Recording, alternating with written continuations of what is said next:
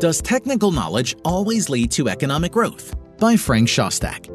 An audio Mises Wire narrated by Millian Quinteros. Many economists believe that technical knowledge is the key to economic growth. If this is the case, why do third world economies continue to experience poverty, since these economies can access the same technical knowledge as the developed world? Therefore, technical knowledge being the key to economic growth is not the case, as economic growth depends upon the pool of consumer goods. Pooling consumption goods. To maintain life and well-being, man must have at his disposal an adequate amount of final consumer goods. These goods, however, are not readily available. They have to be extracted from nature.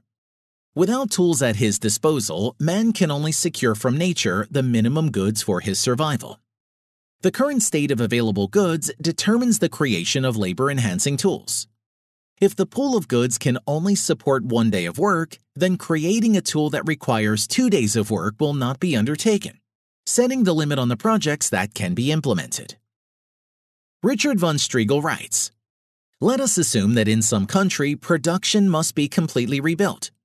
The only factors of production available to the population besides laborers are those factors of production provided by nature.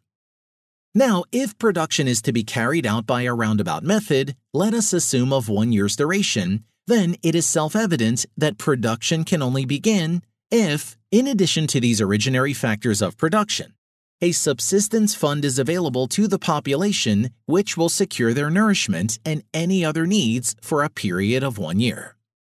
The greater this fund, the longer is the roundabout factor of production that can be undertaken, and the greater the output will be.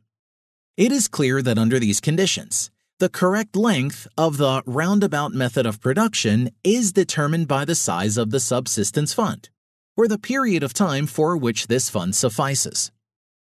Eugen von Baumbach writes, "The entire wealth of the economical community serves as subsistence fund or advances fund, and from this, society draws its subsistence during the period of production customary in the community. Whatever weakens that subsistence pool undermines the prospects for economic growth. People engaged in production require access to final consumer goods, or the subsistence pool, to support themselves. Improving that infrastructure of access enables economic growth, so improving that infrastructure occurs because of an increase in the subsistence pool. Allocating consumption goods toward maintaining and expanding that infrastructure permits savings. Some people, rather than consuming the goods at their disposal, instead channel these goods to those engaged in the production of tools and machinery, which enable a better infrastructure. Improving the infrastructure permits both an increase in consumer goods and the introduction of services that were not available before." Economic growth needs the expanding pool of consumer goods. New ideas can do very little for real economic growth without an expanding pool of consumer goods. In Man, Economy and State, Murray Rothbard wrote that technology, while important, must always work through the investment of capital in order to generate economic growth. Quoting Ludwig von Mises, Rothbard writes, "What is lacking in these underdeveloped countries is not knowledge of Western technological methods or know-how. That is learned easily enough. The service of imparting knowledge in person or in book form can be paid for readily. What is lacking is the supply of saved capital needed to put the advanced methods into effect." So, regardless of technological knowledge, real economic growth requires an expansion of savings. An expansion in savings permits an increase in the stock of capital goods, while the increase in capital goods permits an increase in economic growth. Technological knowledge by itself is insufficient. While knowing how to make a particular tool is obviously important, the information alone is not enough. Parts to make the tool must be produced before they can be assembled into a final product, and people employed to produce these parts in the meantime must have access to final consumer goods in order to be able to live.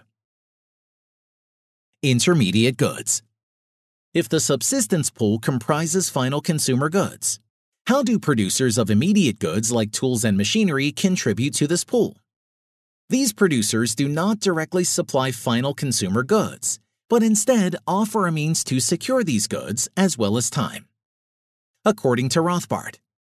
Crusoe without the axe is 250 hours away from his desired house. Crusoe with the axe is only 200 hours away.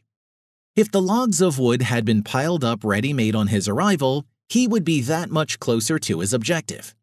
And if the house were there to begin with, he would achieve his desire immediately.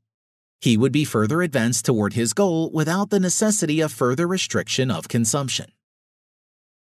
With the introduction of more advanced tools and machinery, new consumer goods can be produced, which were not available prior to the creation of these new tools. If the acquired tools and equipment turn out to be useless, then the savings of those who purchase these tools and equipment are squandered.